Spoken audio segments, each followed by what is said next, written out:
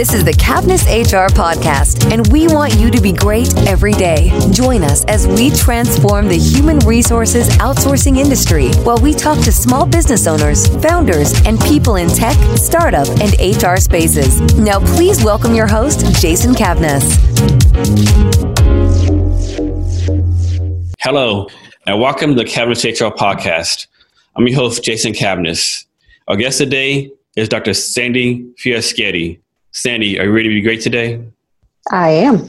Sandy brings over 20 years of HR experience as a thought leader and internal and external consultant to many mid, small, and Fortune 100 companies in her role as co-founder of Magnet Consulting. Throughout her career, Sandy's experience has been focused on people-related systems, including organizational culture and effectiveness, talent assessment and acquisition, talent management, and executive coaching. She is particularly passionate about the importance of integrating people initiatives into strategic business plans. She emphasizes how culture, leadership style, and choosing the right person for a role can greatly improve workplace results. In addition to her professional activities, Sandy is active with various foundations throughout Guatemala, which provide orphan relief and help women start business. She is currently Board of Education President for our Rochester Community Schools, and she lives her life trying to see humor in every situation and finding ways to force song lyrics in those situations. Sandy earned her BA in psychology from the University of Michigan Dearborn and an MA and PhD in industrial organizational psychology from Wayne State University. She is a past president of the Michigan Association of Industrial Organizational Psychologists and a member of the American Psychological Association and the Society of Industrial Organizational Psychologists. That's a lot, Sandy. You have a lot going on. A little bit. First, before we turn it to you, tell me how you got interested in helping in Guatemala. I think that's an interesting thing right there. How did that start? Well, that started because my husband and I adopted 2 daughters from Guatemala. So once you have a family that makes it so that you can see what's going on in these places, then, that's what happens, right? It becomes personal for you. And as a business owner, going and helping women business owners in Guatemala kind of breaks the cycle so that, you're not really just taking care of kids who need care, but take care of the families so they can support their own kids. Yes. So how long have y'all been involved down there? Well, we adopted our daughters in 2006. So I would say ever since around then, the awareness has been there. So that's great. Yeah. So Sandy, I'm going to turn over to you. You have a lot going on. What do you like to focus on, or what do you want to talk about? Well, I'd be happy to talk to you about the things we have going on at Magnet right now. Let me just tell you a little bit about Magnet Consulting, because I know a lot of people know what HR is, right? But they don't necessarily know what organizational psychology is. And so our firm has a foundation of organizational psychology. I mean, you heard in the long bio that you read, right, that I have a PhD in that. But so what we do basically is look at human behavior in the workplace. And so we help organizations with organizational culture. We help them with leadership development and team development, and we help them with employee assessment and selection.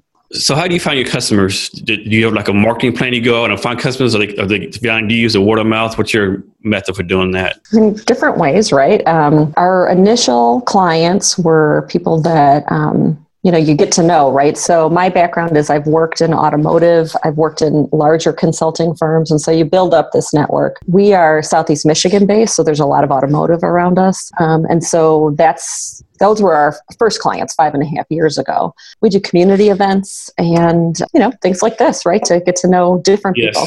So when a company reaches out to work with you, and I'm sure you can tell that they're not really on board, how do you convince them to do things your way, so to speak? Everybody says they want to change, but most people don't want to change. It's kind of funny. So one thing that we say, and when I say we, my business partner Nicole Wentz and I founded Magnet together, but one thing we say is we will work with any company of any size in any vertical, so long as they already get that people matter. And that it matters not just for the people's sake, but for the bottom line of the business. If we have to evangelize that to you and you don't believe that, then you're probably not actually the right company for us to work with, which maybe is a provocative thing to say, but there are a lot of leaders who say, I know this matters, but I don't know what to do about it. And we'd be happier working with those folks than trying to convince people that people matter. So how often do you work with a company? Well, let me backtrack. How often do you have to disqualify a company from working with you? I'm sure that happens more often than you would like. We have only disqualified 2 companies, actually. One wanted us, I should ask, do you want to know kind of the story or? Yeah, that'd be interesting. I mean, don't say the company, of course, but. No, of course. But one was a startup millennial company, and they wanted experts, they said, to create a survey for them, but they wanted it to be like 5 questions. The intro meeting was a horrible meeting, just a lot of weird things happening. But bottom line was the guy who wanted to meet with us didn't have time to meet with us, and just a lot of signals, right, that he didn't really want to do this. And when it came down to it, what he wanted to do was have an expert put a stamp on an extraordinarily simplistic thing that wasn't going to give him good data, but he could say that an expert created it. So that was one where we were like, I'm not really interested in touching that one. And another one was a meeting where a leader, this is kind of crazy, but a leader said, I need your help in assessing and selecting employees. And I find that the best pool of candidates for the sales role I'm looking for is women who are like 23 to 27 who don't have a lot of education and had trouble with their mothers, and they just feel like they desperately want and need this job, and they stay. And I actually think he called them girls, not women. And somewhere in there, we were like, we got to get out of here. This is not for us. I don't have nothing to say to that. It's like, right? You just like, thank you for your time and just walk away. Yeah, exactly. So do you just focus on Michigan business, or you do business elsewhere? No, we'll do business anywhere, because a lot of what we do, like executive coaching and that kind of thing, is something that we can do like this, right? We can Skype, we can talk over the phone. We have clients in Boulder, we have clients in Austin, Phoenix, Denver.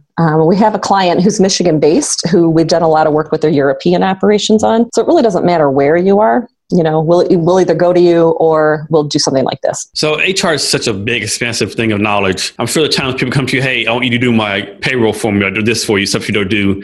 How do you explain to them about, no, I actually do this, but I can recommend somebody to do that for you? Yeah. Well, we put that actually right on our website. Even so, mostly they don't ask us to do payroll, but a lot of times we'll get, hey, so you say you do employee assessment and selection. Can you recruit? Can you find people for me? Because it's just a little bit up the pipeline. And we tell people, if we're not great at it and we don't love to do it, we won't do it, but we'll point you to someone who can. So we do create, partnerships, whether they're official partnerships or loose partnerships with people who are very good in the other parts of HR, because we just don't want to go into something, that we're not good at. Yeah, sometimes I don't think people realize how expensive HR is. I mean, there's companies that do employee engagement, just do payroll, just do certain things. So it's really expensive.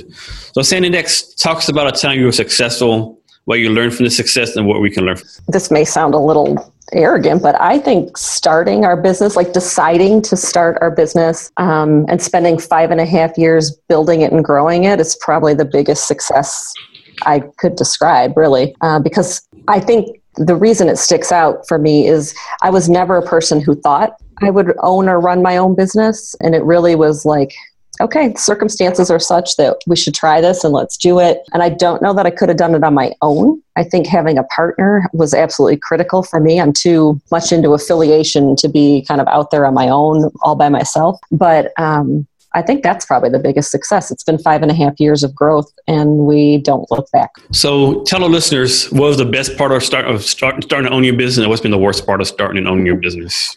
I think the best part is what we already talked about. The fact that you can disqualify people. You can say when it's yours, I choose not to work with this kind of a company. And working for large consulting firms, you work on what you get deployed in. So if you didn't think it was going to make a big impact, but it was just a way, to sort of get a project, you would have to do it. And we don't have to do that now. I know, of course, startups are in the news right now, and they always talk about, the great part, the unicorns, the $1 billion investments, all this great stuff. They don't talk about, when you start out, you got to, work at 1, 2 in the morning, you got to convince people to work for free. They don't talk about that. There have been a handful of working at 2, 3 o'clock in the morning nights. But I have to say, when Nicole and I started Magnet, we had come from a startup automotive. So let me just say that. And we had been inside there and we were kind of burned out. And so we were intentional about when we start this new thing, we aren't going to let it get out of control crazy like that.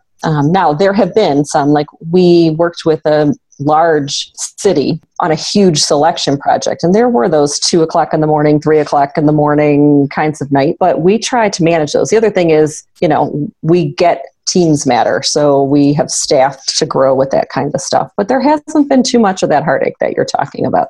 That's good. Next, talk about a time that you failed in the past, what you learned and what we can learn from this. I think that word failure is a strong word. I even struggle with the question, right? Like what is really an abject failure? To me, like, have I made bad decisions? Have I done things that I wish I could have done differently? Yeah, but I don't think they've been failures. I think they've been a way to pivot or to learn something new. But if I sit and reflect on it, I think about there have been a couple of times in executive coaching where we haven't gotten the results that we would have liked to have gotten, or I haven't gotten the results I would have liked to have gotten. And I usually am pretty effective with a leader in helping them create behavior change. But I can think of one where it was like, this isn't sticking. I don't know if it's something about me and him together.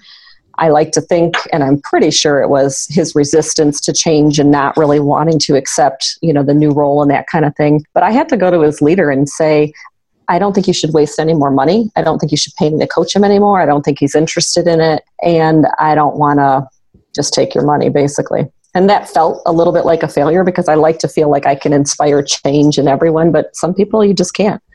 I'm sure that was hard for you to do too, wasn't it? On one hand, yes, because it's sort of the admitting the defeat. But on the other hand, it absolutely was easy to do because I could not stand the thought of a large company not really, you know how it goes, right? Like the leader isn't paying close attention. I could see them just continuing to shell out money and say, oh, he needs a couple more sessions. And it's like, I couldn't. You're like, no, he needs like 1,000 more sessions. Yeah, exactly. There's no amount of sessions. So you already talked about this a little bit, but expand a little bit more about how you and Magnet add value and help to solve problems for your customers.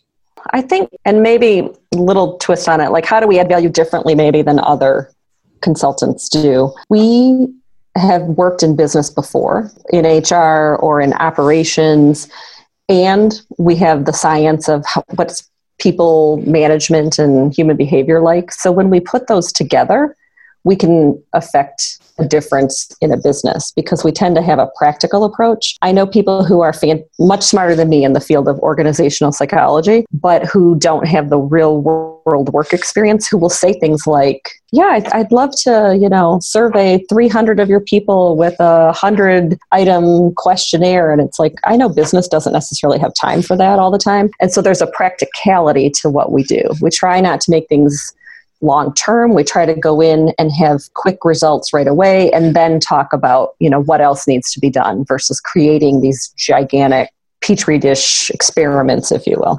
Yes. So next, talk about, I'm sure you get a lot of requests from business to do various things. What's been the most off-wall item somebody's asked you to do for their business? What's the most what? I'm sorry? Off-the-wall item. Off the wall. Something that you don't hear every day.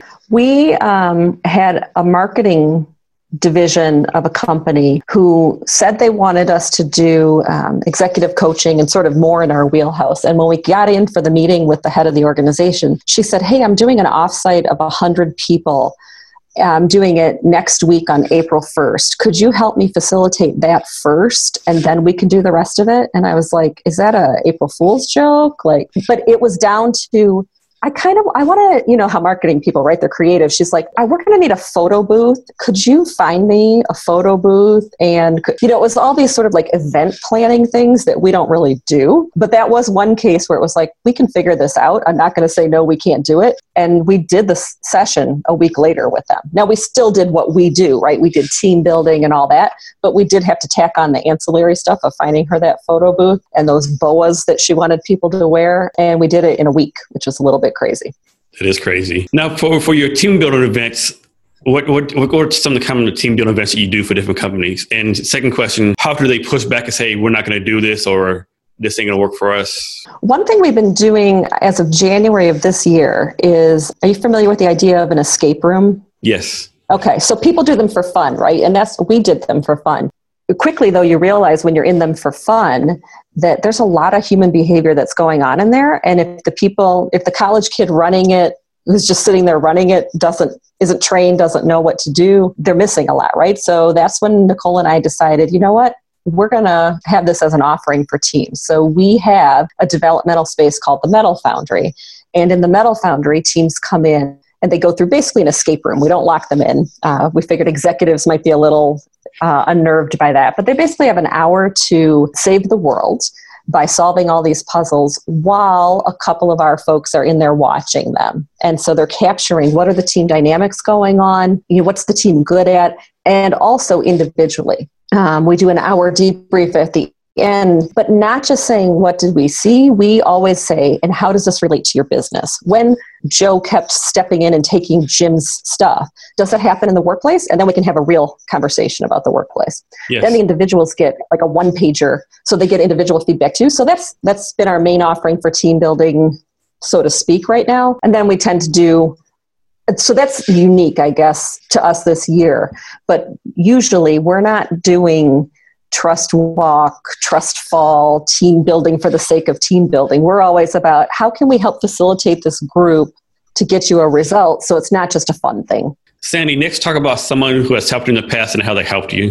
I'm going to say there's a woman who owns another consulting firm in the but in a very similar space to us here in town. And when we were first starting, we had known her, through professional organizations or whatnot. And we asked if she would be willing to meet with us. And she was so generous with her time and her advice, and really came from a point of view of like an abundance mentality. Like a lot of people would have felt threatened or maybe even not given us the time of day, right? Like you're going to basically come in and do the same thing 80% that I'm doing. She didn't feel that way. She's like, you know what? There are a lot of organizations that could use what we all do.